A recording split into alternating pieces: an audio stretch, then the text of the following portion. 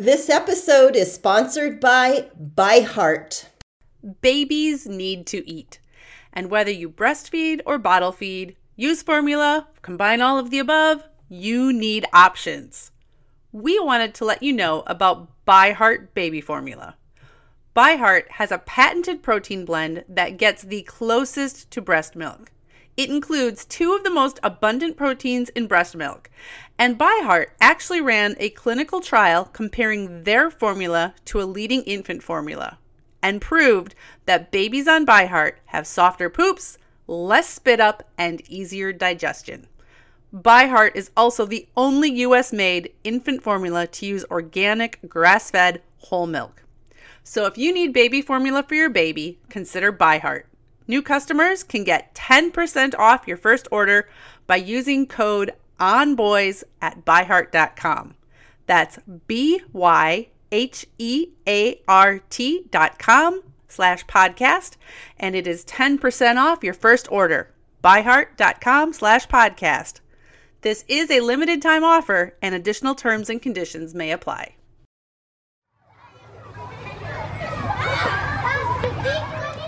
Hello, and welcome to On Boys, real talk about parenting, teaching, and reaching tomorrow's men. The podcast that explores and explains boy behavior. We're your co-hosts, Jennifer L.W. Fink and Janet Allison. Join us as we discuss some of the most compelling issues facing boys today.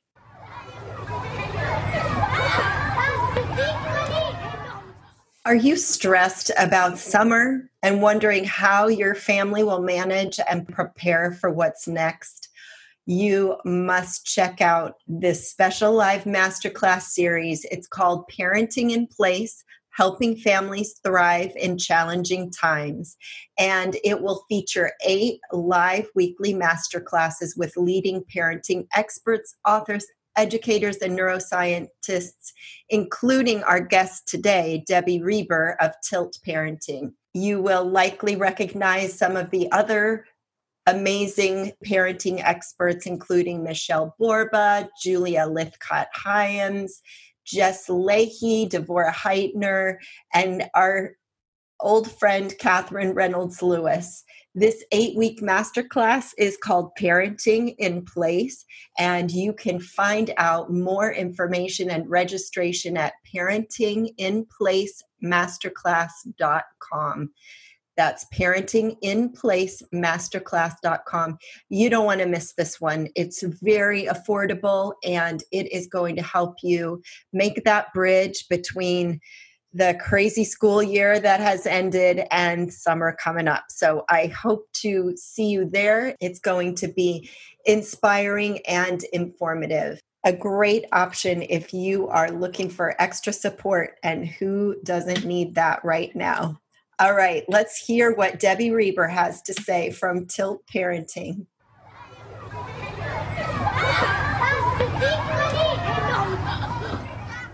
I think it'd be fair to say that we always want to parent from a place of confidence, connection, and joy, but that can be even more challenging when you have a differently wired kid.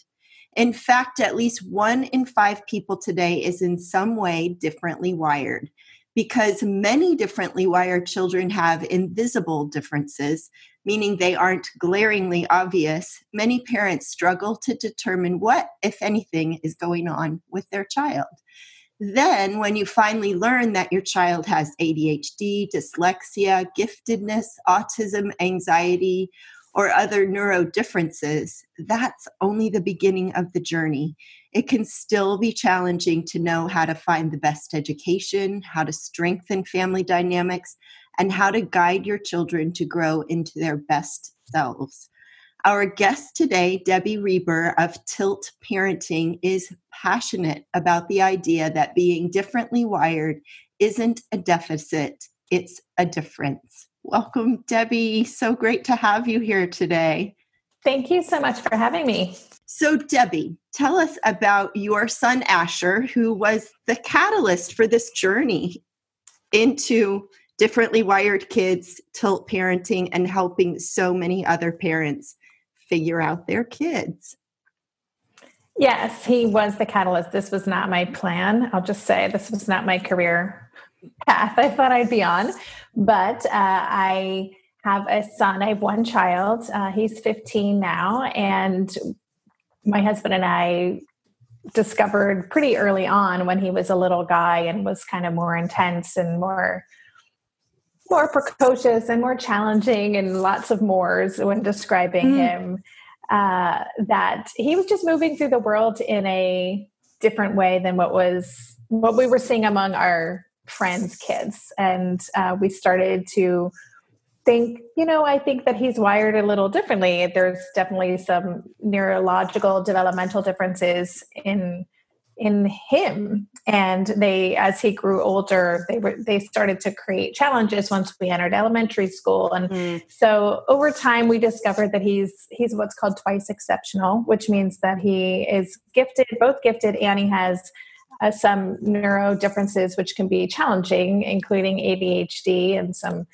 executive functioning and sensory issues. And so he is a complicated kid. And in going through this journey, I realized that it's really hard to navigate without a roadmap, and that there's actually a lot of us out there, but it's tricky to figure out a path and a plan when your child doesn't really fit into the box. I want to focus on that for a minute because we can go in way many different tangents there. But I hear from a lot of parents in that kind of early elementary, preschool, kindergarten, that they're struggling because their child doesn't seem to fit in the path of other kids. And it is a sense of confusion and where do I go? Who do I talk to? I have teachers telling me one thing, my gut's telling me something else. Talk a little bit about just how to sort out that confusing time when you are faced with the idea that your kid may be differently wired. Yeah, it is really confusing. I think that's the perfect word because, especially with kids who have, you mentioned in the introduction, more invisible differences, it's not as obvious if something's going on. And so, in many circumstances, your child may act typical, or other people say, oh, my kid just threw a huge tantrum the other night. This is totally normal. But then there'll be circumstances where you're like, wait a minute, this feels a little extreme. I'm not seeing my friends dealing with this level of disruption. My friends can still go out to dinner at a restaurant and not have to leave, making a big scene in the restaurant, or my friends' kids are kind of doing okay in a preschool environment, yet I'm the one getting letters home all the time. So there is this period of time where you start to question yourself as a parent. Am I doing something wrong? You're asking around to friends, many of whom want to protect you. And so they try to normalize what you're experiencing by talking about what's hard in their lives. If your child has a good day, when they go to the pediatrician, which happened with us, is like, oh my gosh, this kid is awesome. Just seems super precocious, but I don't see anything of concern. And so there is this kind of period of time where we're getting all this information, especially if it's your first child and you really just doubt your ability to make good decisions, or you start wondering, is this something I'm doing wrong? And it is really hard because you don't know where to turn. You don't know how to get the answers you need. And you are getting so much conflicting information, especially, when kids are in that preschool age. Once kids hit elementary school, then things start to show up a little bit more. And that's when you get a little bit more insight, like, okay, we need to pursue some more information. The other factor that's so big in there, especially if this is your first child or your first differently wired child, is you really don't know how much of this, is this normal? Is this not normal? Mm-hmm. And as you said, you have friends who will attempt to normalize it because, yes, all kids throw tantrums. Some of the differences can be absolutely charming to other people. You have a precocious, highly verbal, engaged child. Mm-hmm. Adults love that. Might not play so well on the preschool playground. Yeah. Mm-hmm. So it's very difficult. There's a lot of layers to sort through. I absolutely agree with you. It's very confusing. Talk about the special challenges that especially because we're concerned about boys here. So talk about the special challenges that differently wired boys and their parents face. I think especially when they are younger and the behavior is more disruptive, especially in a school setting, since that's where kids spend so much of their time. It's hard to really sort out what's going on because, with the boys are often more easily identified with things like ADHD and other differences. There's a stereotype that, it's the disheveled boy who's kind of hyper running around or, can't really control themselves, very fidgety. And there's also this sense of like, boys will be boys. All boys are like that. I heard that so many times, like that's just the way boys are. And so it can be really complicated to be like, wait a minute, though, first of all, I don't believe that all boys are any one way. Mm-hmm. But secondly, how do we kind of look beyond what's showing up as behavior and start understanding what's the reason behind it? So I think for parents of boys who if a parent recognizes their child is struggling, it can be hard to get people's attention because they may just dismiss the behavior as being just a boy thing. So that is a challenge. And it is really interesting. And girls have challenges in their own right, because then a lot of them are under-identified as having a lot of neurodifferences, autism, ADHD, yet they have it as frequently as boys do. So it's complicated. But I think boys in particular, there's an expectation in a classroom setting that they're going to be not as organized, that they're going to be more, physical and things like that. So sometimes their symptoms can be missed for a long time. It's the more compliant student who can sit still and is organized that might be identified for gifted program, whereas the kid who's disheveled and forgets to turn in homework, or it's really sloppy and messy, their learning differences like dyslexia may be completely overlooked. The fact that they may be gifted could be completely overlooked because all they're focusing on is the behavior. Mm-hmm. So when it comes to sorting this all out, parents of boys have a lot to deal with. They've got their own internal, not really knowing, how much do I trust myself? How much do I trust what everybody else is telling me? Even if my gut is screaming there's something going on, there may be teachers, educators, even healthcare professionals who are saying things like, you know what, he's just a boy. How do you sort through that? What's your advice for parents? Well, I always tell parents to really trust their gut, that nobody knows their child better than they do. And if you as a parent feel that there are some barriers to my child being successful or they're not thriving, and you feel that deeply, that it's more than, just a child who is acting out or hasn't, is maybe lagging in their social, emotional regulation skills a little bit. I say just trust that and keep pushing for information. Nobody knows your child better than you do. And it does take the squeaky wheels. It takes, a lot of us, I always say that I know way more about my child's brain than I ever planned on. Sometimes it takes that level of curiosity and really being a detective and reading books and starting to better understand all the reasons why a child might be disorganized or might be struggling to sit still or might be not reading those social cues and compliantly going along with the program. I mean, we know that all behavior, that would be perceived as inappropriate or disruptive and all of those things, it is 99% of the time not intentional. It's because of a lagging skill. And if there's a lagging skill, there's often a reason for that. And so I really encourage parents to just get super curious and be proactive and push for the information you need and the support you need. And if people brush you off, then move on to the next person. Mm-hmm. I love that you talk about the process of respectful transparency and really having this communication with your child about what is going on. And of course, age appropriately, but to really have that dialogue with them. I'm wondering how that process kind of developed with Asher. Did that just kind of come naturally, or did you just decide, oh my gosh, I have to clue him in on what his differently wired nature and how that's impacting people around him? how did you come to that?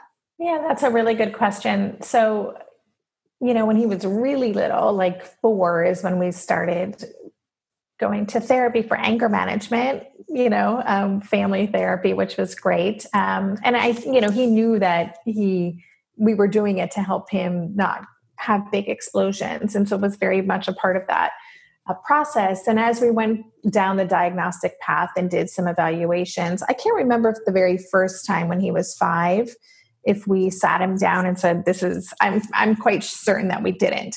But the very first time that we kind of openly talked about a label was we were laying in bed, and he must have been maybe 6 or maybe 6, 7. He and I were laying in bed reading a book together, and one of the characters had ADHD. And he stopped. I don't remember the book or how it came up, but he paused and he said, "Do I have that?" And I said, "Why do you ask? Are you recognizing some of yourself in this character?" And he's like, "Yeah, I am." I was like, "Yeah, actually, that's one of the things that we think may be going on with you." It's like, "Oh, okay." And then we just went back to the book, and that was really interesting. I mean, he is someone who's always known himself very well and very self-aware.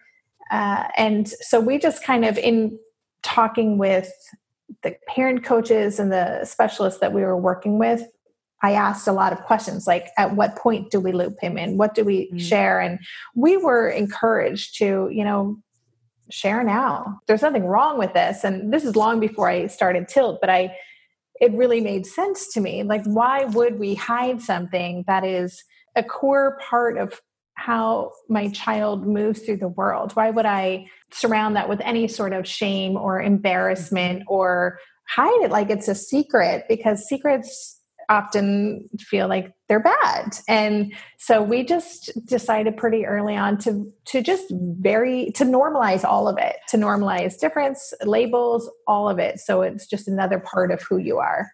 Let me ask you this question, because kids are, by definition, totally normally self-centered.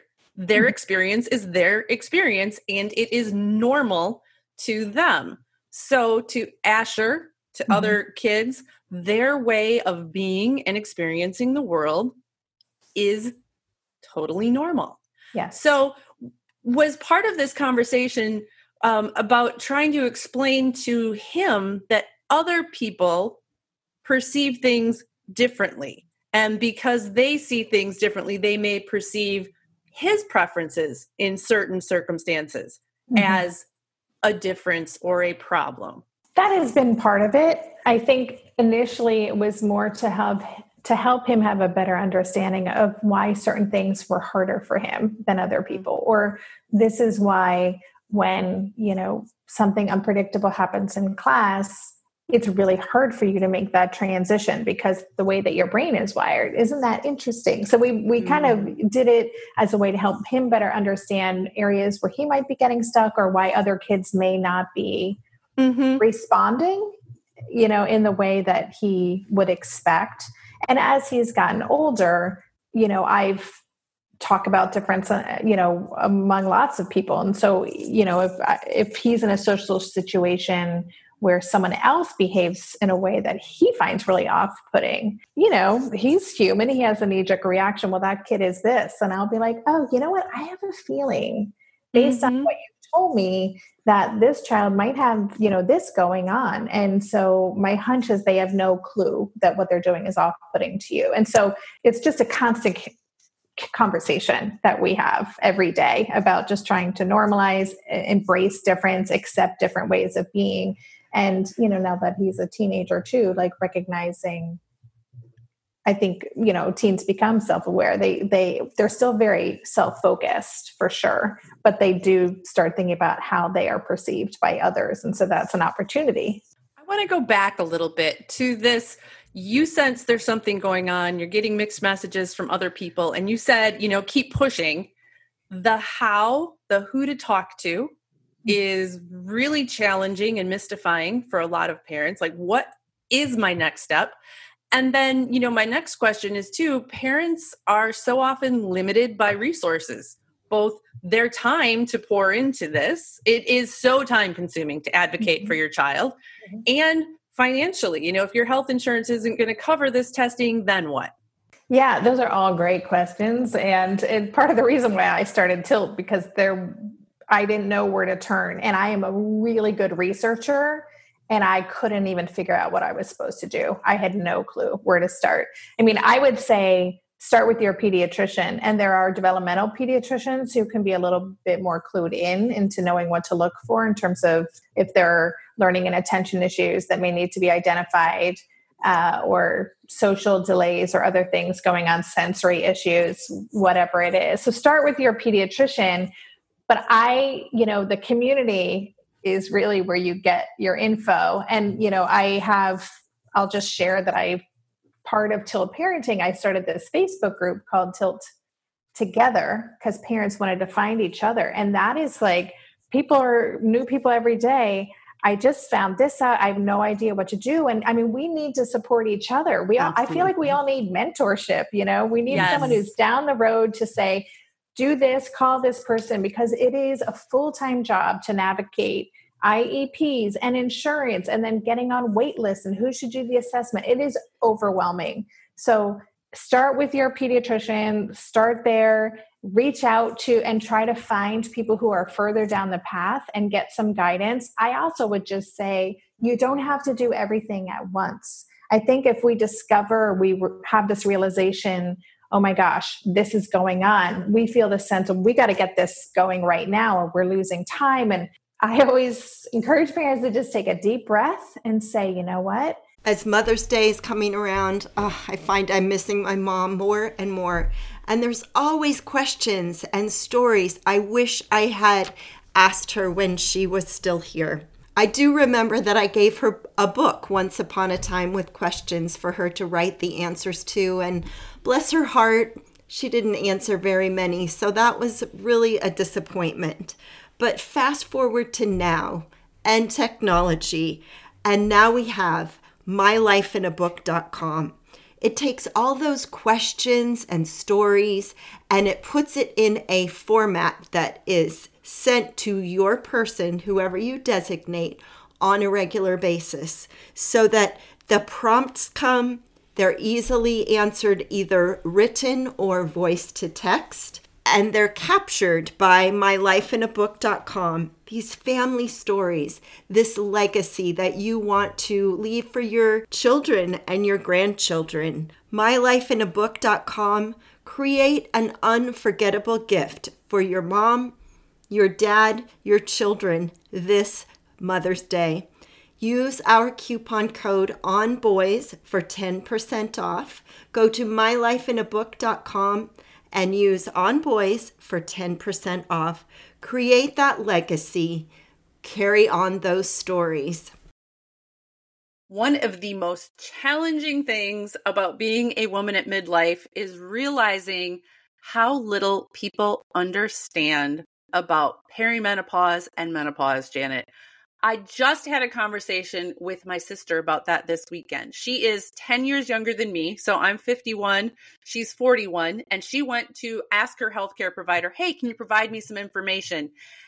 And she got information, but she was frustrated by how incomplete it seems, how little we know, and how for way too many people, the answer seems to be, yep, that's the way it is, deal with it. Deal with it.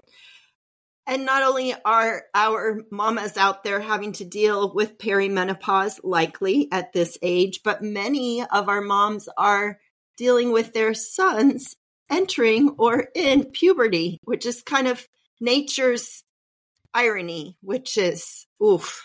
Cruel joke, Janet, cruel joke. Cruel joke. Thankfully, increasingly, there are those who are recognizing that women need and deserve competent care and treatment for perimenopause and menopausal symptoms. And we know that can still be harder to access than it should be, which is why we have partnered with Winona. Winona helps women who are dealing with menopause or perimenopause. Winona is a collection of OBGYN health professionals who believe that your symptoms are important, real, and deserve to be taken seriously. telehealth. You can access care from your home when it is convenient for you. Visit bywinona.com today to start your free visit. With free U.S. shipping and the ability to pause or cancel at any time, your path to wellness has zero obligations. Use the code ONBOYS at bywinona.com for 25% off your first order. That's bywinona.com/onboys. Winona, menopause care made easy. This is information. This is a long journey and good to know. And let's take one step forward to getting support, to finding out more information. And the truth is, I think we all crave, we want a neat, here you go. This is what's going on. This is what you do. This is what you need. Here's it the doesn't answer. exist. Yeah, it doesn't exist. And so that's important to wrap your head around, is to just realize, okay, there is no handbook for these kids. And the different diagnoses are so, comorbid, and there's so much overlap, and it's super unclear. So really, it's about trying to identify your child's areas of weakness, trying to learn about what kind of support might help them right now, and then taking one thing at a time. One thing that I have found in my parenting journey, and my oldest son, I'm sure is different from your Asher, but that whole more adjective applied in so many realms from the start. And it's so easy as parents, we're looking for the solution, right? We finally admit to ourselves, something's off, there's a problem, I must solve it. And it's easy to just focus in on that and to see these areas of weakness and what should I do? And it's easy to sometimes miss the child. Yes, there's weakness, but I'm missing and overlooking and forgetting to acknowledge all of these wonderful strengths. Talk about that part and your experience with that, both as a parent and then what you tell others now. Yeah, I was very much in that mode, when I first started discovering these areas of lagging skills. I was, suggested to do OT and do executive functioning coaching and do social skills class. And I was like, okay, I'm going to do everything I can. I'm going to do everything I can to get this kid everything he needs so that he can, I think in my mind, I was like, so that he can get back on the path that I think he should be on. Yeah. Right. So I was very much clinging to this idea that I could, quote unquote, fix him. So I was in that space for a long time, several years. And I think a lot of parents are, because we're conditioned to be that way almost. Right. And because what our kids often need isn't evident, and it's a lot more work. It seems to be a lot more work, but yeah, go ahead. Our society shows us this path. It shows us this narrow definition of this is how an appropriately developing kid looks, acts, and behaves. And so we all subconsciously want our kids to fit that mold. And, part of what you're doing with TiLT parenting is reminding all of us the continuum is much larger than we like to admit. Yeah. I mean, there is no normal, and that's something I think we all need to embrace. But, and maybe what we're going through with this pandemic, and parents are getting to observe their kids' learning styles and realizing, oh, this is actually interesting or more difficult for them than I knew. I think all our kids kind of benefit from this. Going back to what you asked me before in terms of, going from fix it mode to not, I think ultimately I just realized that he's on his own journey. I certainly recognized his strengths, and he has a lot of them. And I started homeschooling him. So that was my personal path, which isn't the path for everyone, but it did give me this opportunity to really see how he learns and what piques his interest and how he can get lost in a good way in a project and go deep. And I just started to lean more and more into discovering who he is And I noticed over time that he became more confident, and all the skills that I was concerned about, the social emotional, the executive functioning, he was really open to doing that growth and development because he was being seen and he was being respected, and he wasn't feeling defensive all the time because he was getting to learn the way he learned. So it was this like shift in my reframe and in my thinking that it just changed everything. It changed everything for him, for me as a parent, for our family. And that's what I try to help parents do now through TiLT. When people come to me and discover our podcast, they usually, the fact that people take time to write an email to say, oh my gosh, like I cried listening to this because I felt seen and understood for the first time. That to me says that parents they're stuck in this other path, but it doesn't feel good to them. They know that this isn't right. They know their kids are thriving, and it's hurting their relationship with their child.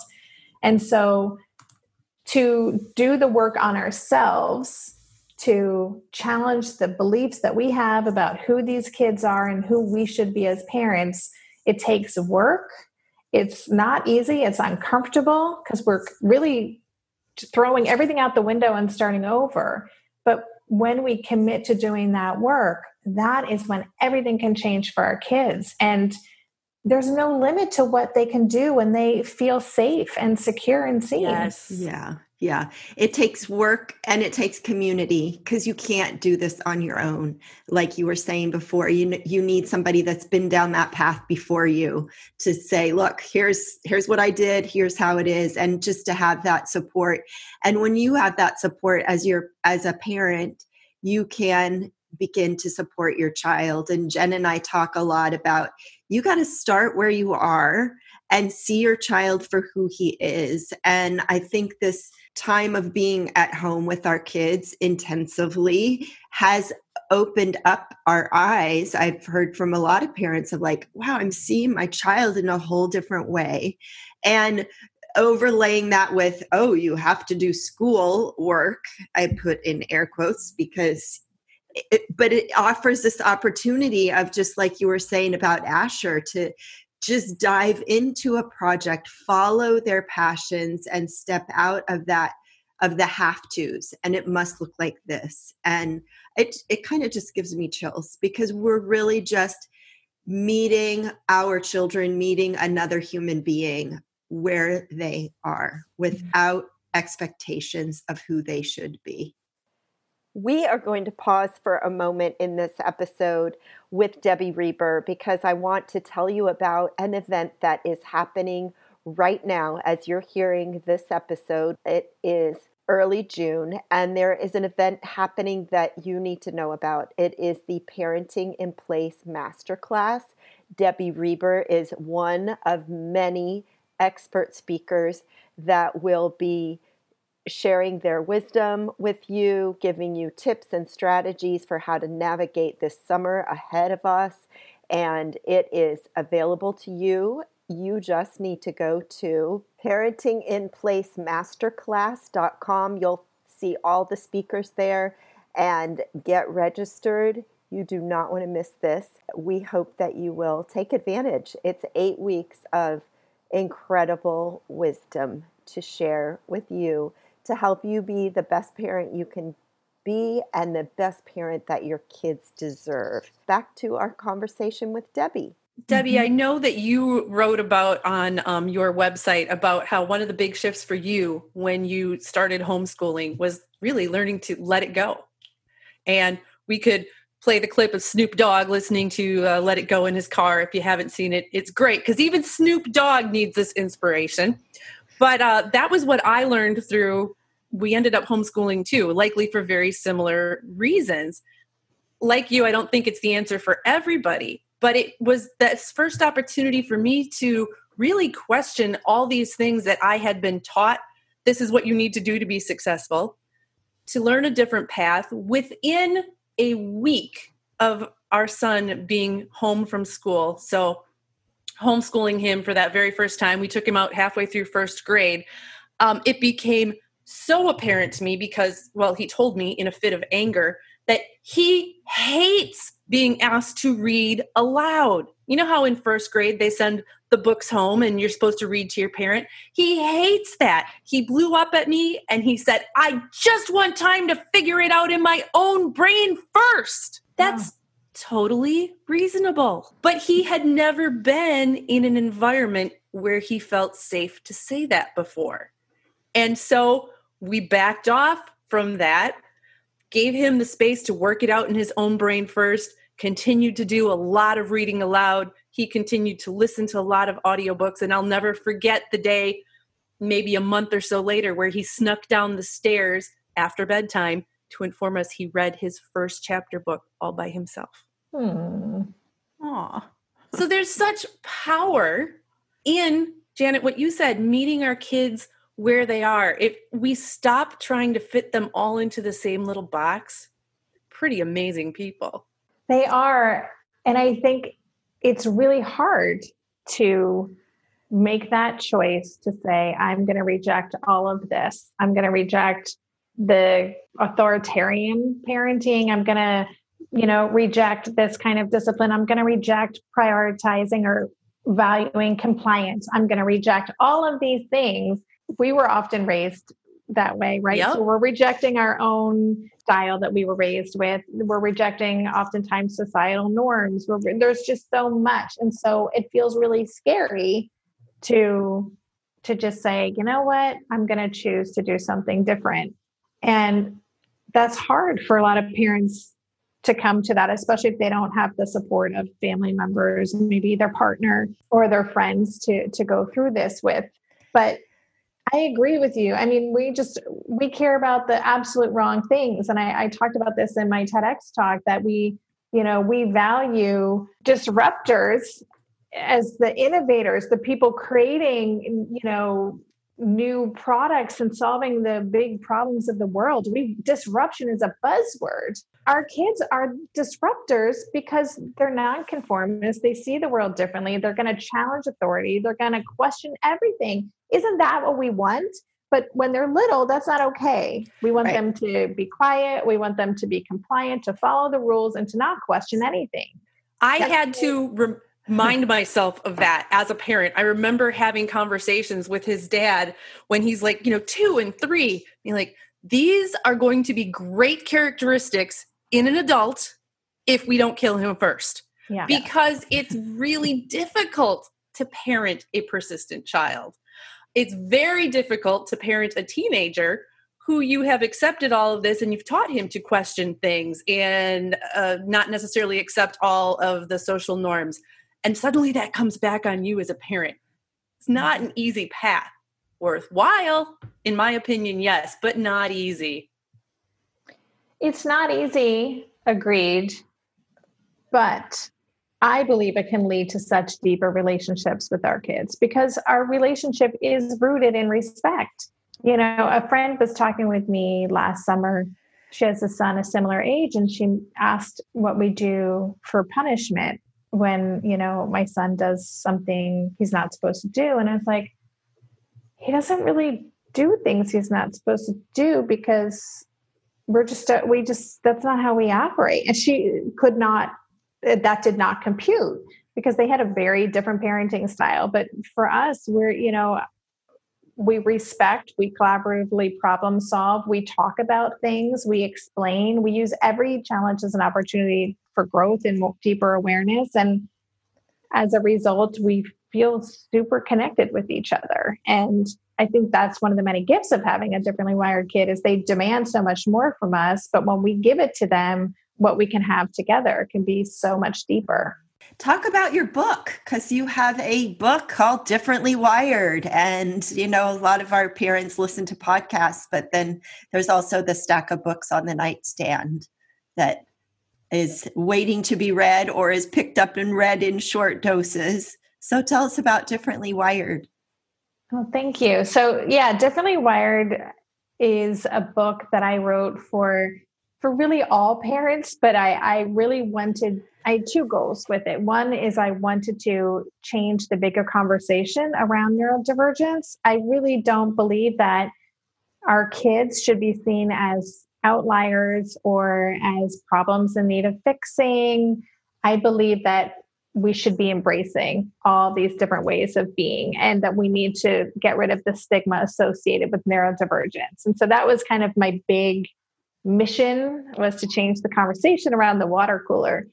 The other mission was to help parents do this work of reframing their thinking. And so the way that I created the majority of the book, I broke it down into what I call TiLTs.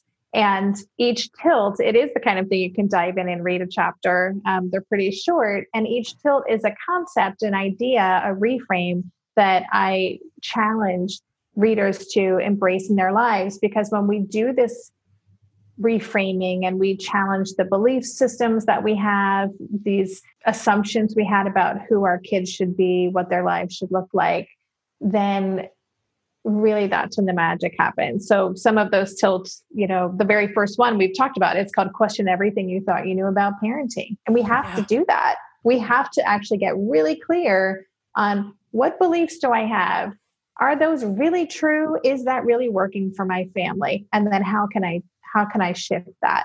And another one you mentioned, let it go. One of them is actually to let go about what others think of you and your parenting. And that's a big button for a lot of people, is feeling judged from other parents about who our kids are or the choices we're making. And we really do need to let go of that so we can show up for the child that we have. Well, and what I love, I'm thinking about, we've had a previous guest named Sassy Harvey on the show, and her son is a dancer. And she began this whole movement, #MyBoyCanDance and My Boy Can.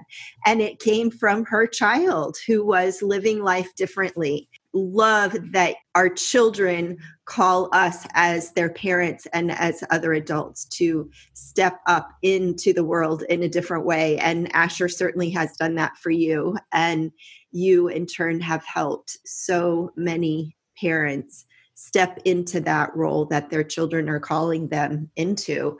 And so where else can people find you? You've got your book, and TiLT Parenting is your website.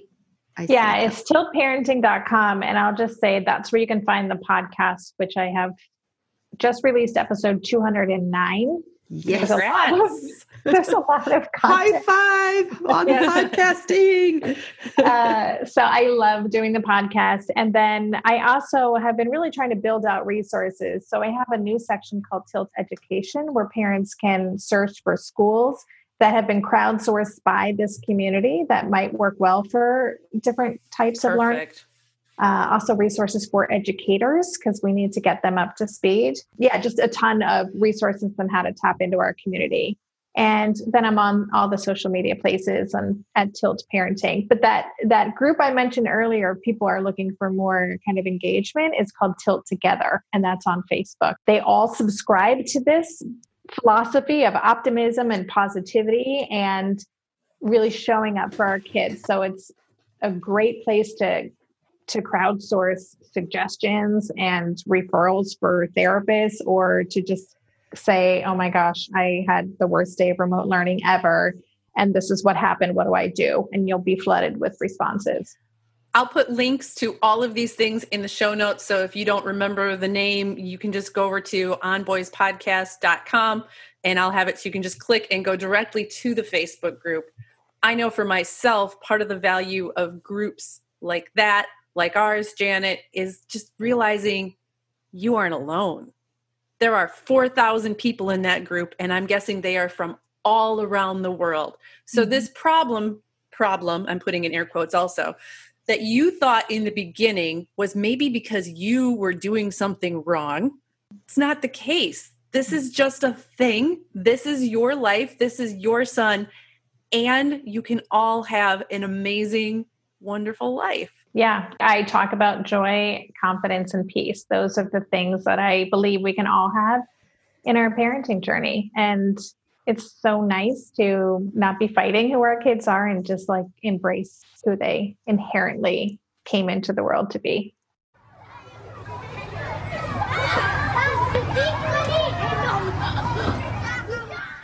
Thanks for joining us. We are Jennifer L.W. Fink and Janet Allison, and we are here to support you in parenting and teaching tomorrow's men.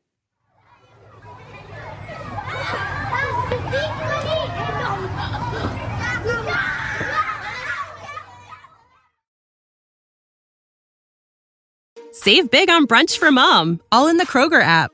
Get half gallons of delicious Kroger milk for $1.29 each. Then get flavorful Tyson natural boneless chicken breasts for $2.49 a pound, all with your card and a digital coupon. Shop these deals at your local Kroger today, or tap the screen now to download the Kroger app to save big today. Kroger, fresh for everyone. Prices and product availability subject to change. Restrictions apply. See site for details.